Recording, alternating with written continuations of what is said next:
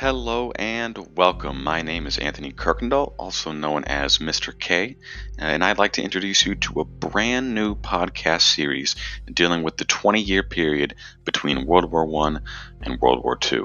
Now, we'll be talking a lot about these years over the coming weeks, the facts, the people, the stories, and the drama. The first installment that you'll hear today will be around 18 to 20 minutes, and the following portions will be about the same. I want to thank you for listening, and I hope you enjoy the show. Without further ado, this is The Interwar Years, Episode 1, Chamberlain in Checkmate.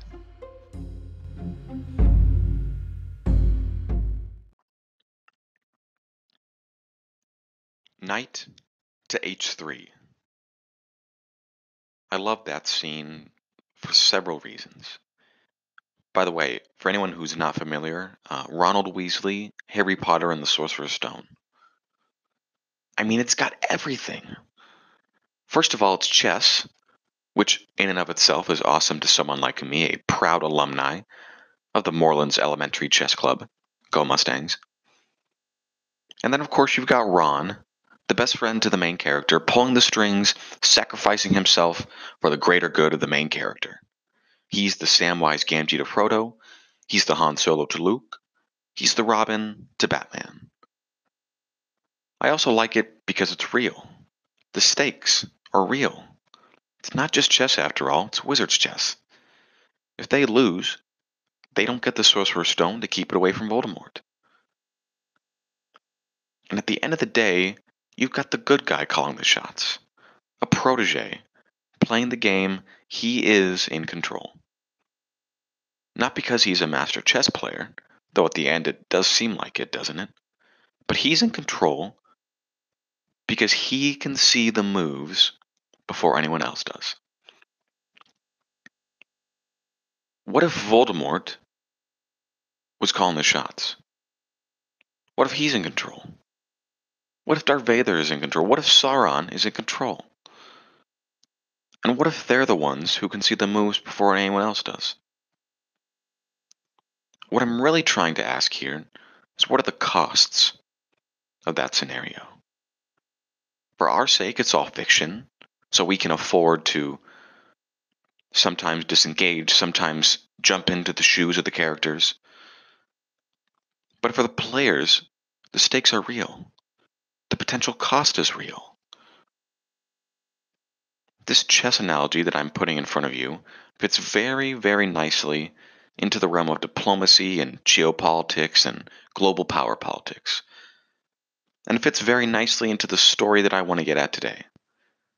It's a story of good and evil, depending on which side you're on. It's a story much like Harry Potter versus Voldemort, Frodo versus Sauron, Luke Skywalker versus Darth Vader, Neville Chamberlain versus Hitler, checkers versus chess. Now, the arena for this game will be confined to a relatively small space in a relatively short period of time. We are in Central and Eastern Europe from about 1935 to 1938, right up to the start of World War II. And during this time, Hitler is going to start to put his plan of action to dominate Europe into works. And he's willing to go to war to get it. Except Chamberlain doesn't know that. Could even say he doesn't believe it. But we'll get to that later. Now, in an attempt to stem this plan to dramatically increase Germany's territorial power, Neville Chamberlain, who at this time, between 1937 and 1940, is the Prime Minister of Great Britain, he and others, must we say, will pursue a diplomatic policy called appeasement. To appease someone essentially means to satisfy their demands, give in to their demands. It's more of a general concept or strategy than it is a specific word or thing. Basically, though, Hitler is aggressive, wants lots of land and territory, and Chamberlain, in an effort to avoid a larger scale conflict, is going to tango with him. He's going to dance this dance with Hitler. He'll give Hitler what he wants, or at least what Chamberlain thinks he wants, and Chamberlain can say, He calmed what is an increasingly volatile situation in Europe between dictators and democracies. By 1938, there will be more countries in Europe led by dictators and authoritarians than democratic governments. And Europe, on the eve of what we know as World War II, looks eerily similar to Europe on the eve of World War I. Lots of uneasiness. There is rising militarism, especially in a few of the authoritarian states like Germany. The democracies, on the other hand, are not interested in similar investments. There's a growing sense of nationalism that, in my opinion, personally, never really changed since World War I. It just kind of evolved. If anything, it just got more intense. You've got new systems of alliances that are again building up between countries like Germany and Italy, Japan and Germany. That will come a little bit later. But Italy and Germany both will get involved into the Spanish Civil War that will start in 1936. And of course, you've got Hitler and his new German Reich, or German Empire, looking to gain some land. This is all happening at the same time, and it's happening simultaneously with the negotiations between Hitler and Chamberlain. Now, appeasement, as does much of the pre-war environment in Europe, stems very, very significantly from the Treaty of Versailles. As we know, the Treaty of Versailles was very harsh on Germany. They were forced to pay massive reparations, weaken their military, and lose lots of territory, and these requirements were met with deep distress and anxiety. Add on to the fact that the Great Depression started in the late 1920s, and you have catastrophically bad economic conditions in Germany. There's extreme political instability, and Hitler is going to use these issues facing Germany for his political gain. He will write a book during this time. It is his infamous social political philosophy, Mein Kampf, or My Struggle. And this book is so important for our story because Chamberlain, along with many other officials in the British government and in the British aristocracy, they don't read it. And had they read this closely, there's a good chance appeasement would have looked a lot different. And not just that appeasement would have looked a lot different, but I'm sure the whole approach to dealing with Hitler would have changed. There were many people, including the future Prime Minister of Great Britain, Winston Churchill, arguably the greatest Briton ever, who read this book and sounded the alarm for years. Hitler was not vague. He was not. And these anti-appeasers, as they will be called, people like Churchill, saw Hitler for who he really was. This was not a man who was interested in peace. He was going to squeeze out every last bit of territory he could, or at least as much as Chamberlain would allow, to set the stage for a larger military conquest, a world conquest. It's also important that the appeasement process will center around territory, but it also has to do with appeasing Hitler's defiance of the Treaty of Versailles. Territory, yes, is the most important and, for our sake, the most practical consideration. But Hitler's also defying the treaty in and of itself, rebuilding the military, making an air force, remilitarizing certain regions. But as I just alluded to, the British government is not unified in their pursuit of appeasement.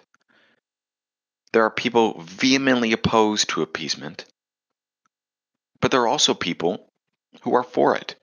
And some of these people who are for it will actually visit Germany, see Hitler. They'll meet with representatives from the German government in an attempt to foster good relations between the two countries. But because Chamberlain is the prime minister, and because Chamberlain continues forward with this plan, he will almost single-handedly get the historical blame here. If it's not clear already, Chamberlain is going to be the most important character in our story. And we must talk a bit about how Chamberlain viewed the world. Because as we know, how we see the world Colors are responses, our reactions, our role, what we think our purpose is. Chamberlain is going to have an extremely optimistic view of this situation. If we fast forward a bit to early 1938, right at the height of negotiations between Germany and Britain and the other great powers, there's a letter that Chamberlain sends to a relative that kind of outlines his position. He says, quote, "The dictators are too often regarded as though they were entirely inhuman. I believe this idea to be quite erroneous. It is indeed the human side of the dictators which makes them dangerous, but on the other hand, it is the side on which they can be approached with the greatest hope of successful issue." End quote. There are several things that I glean from this short passage, but I have to ask you first. Could you imagine those words coming from a US president about a leader of a terrorist organization or a dictator from a foreign country that we're having issues with? What would the reaction be? Maybe I'm thinking that dictators are entirely inhuman. But this goes back to what I was saying earlier. Chamberlain is incredibly confident in his own strategy. He genuinely believes appeasement can be mutually beneficial. Hitler gets his territories, and Chamberlain gets to write his name down as a peacemaker. I think some of us would call Chamberlain naive. Some might say overconfident. Some might say woefully blind to the reality of the situation. And many back then did. But this short passage alone is so insightful into how Chamberlain views the situation and how he views the stakes of the game he's playing. Now, several months later, in September 1938, we will reach the top moment, the apex, if you will, of appeasement. Chamberlain and Hitler signed the famous Munich Agreement, and this agreement is going to be the defining moment of his time as Prime Minister. You cannot talk about appeasement without Chamberlain, and you cannot talk about Chamberlain without the Munich Agreement. You history buffs out there, myself included, I'm sure some of you are smiling because you know what's coming. That's the beautiful and fascinating thing about history. We see 2020. We know the result of this, but the players don't. We figured, and if we skipped ahead, we knew Ronald Weasley was going to win the game. But Ronald Weasley didn't know what was on the other side of that door after he won the game.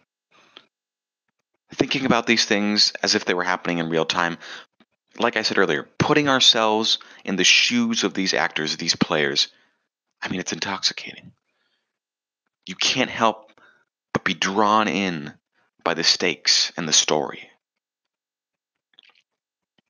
Now, this document essentially ratifies the territories that Hitler has taken or quote unquote acquiesced over the past couple of years.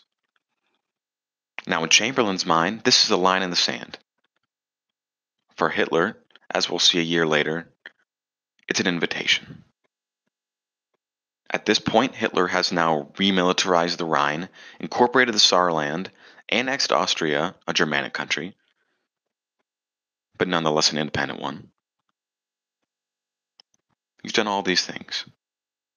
Not to mention all the things that he's broken about the Treaty of Versailles, rebuilding his military, establishing an air force, intelligence services, all of this.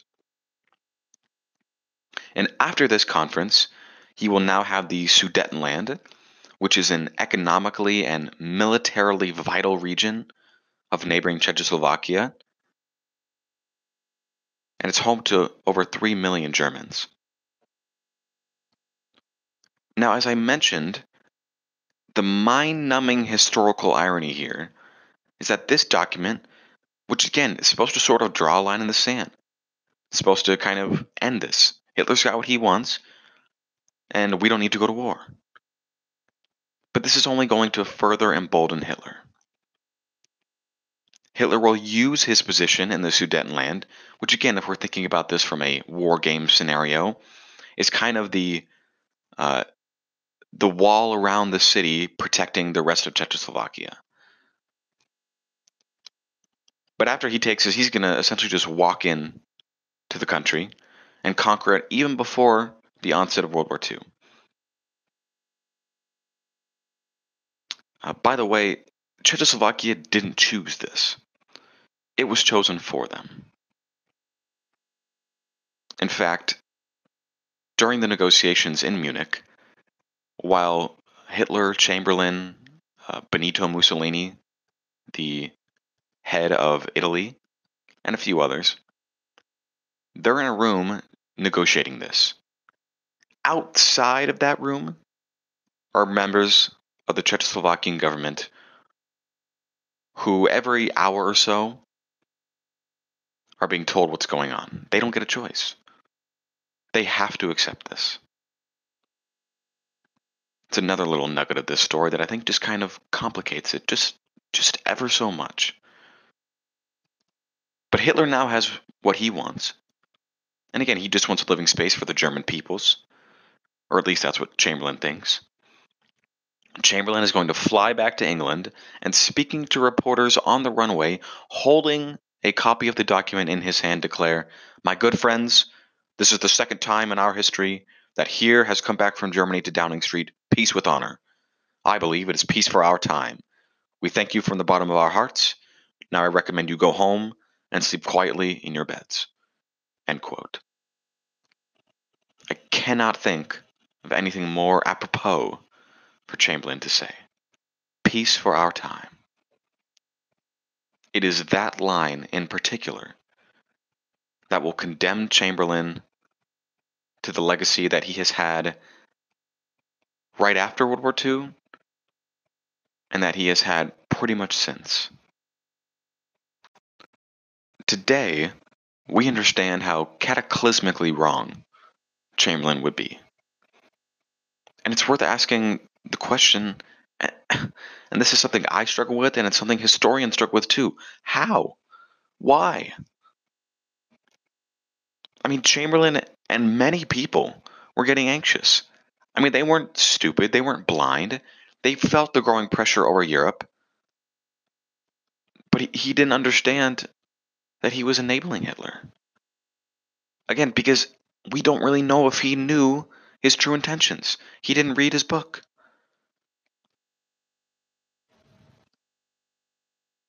No one, obviously, at the time, except maybe Hitler, knew that World War II would start just a year later. But they were not stupid. And it's not like Hitler was a good soldier here. It's not like he followed along, played nice, came through on his promises. I mean, he was constantly using back channels to get around Chamberlain and the other great powers. He would declare his commitment to world peace one day, and the next would invade a neighboring country. I mean, so often Hitler would make demands. Chamberlain would go back to work with his staff, trying to come up with a plan of action, trying to put something together, trying to find a way to appease Hitler. He'd finally draw up something, take it to Hitler, and Hitler would say, I don't like it. I want more. I want something different. It's tempting to wonder if, and it probably is true, that Chamberlain's optimism, that confidence, that trust in the, quote, human side of dictators, unquote, blinded him. And as we saw, and as many saw shortly after the war, Hitler was the one in the command the whole time. He was the chess master. He was the one who saw the moves before his opponent did. Chamberlain, on the other hand, was the one taking the bait the whole time, at times believing Hitler and that all he wanted was a German state, at times confident in his own beliefs that his appeasement process was going to avoid a potential conflict. And at the top of the show, I asked you, or tried to get you, to envision this as a chessboard. And this is why, especially in diplomacy and geopolitics, and when you've got millions of lives on the line, that's why it's so important to understand not just your strategy, but your opponent's. It's also important to understand the game itself. Are you playing checkers? Are you playing chess?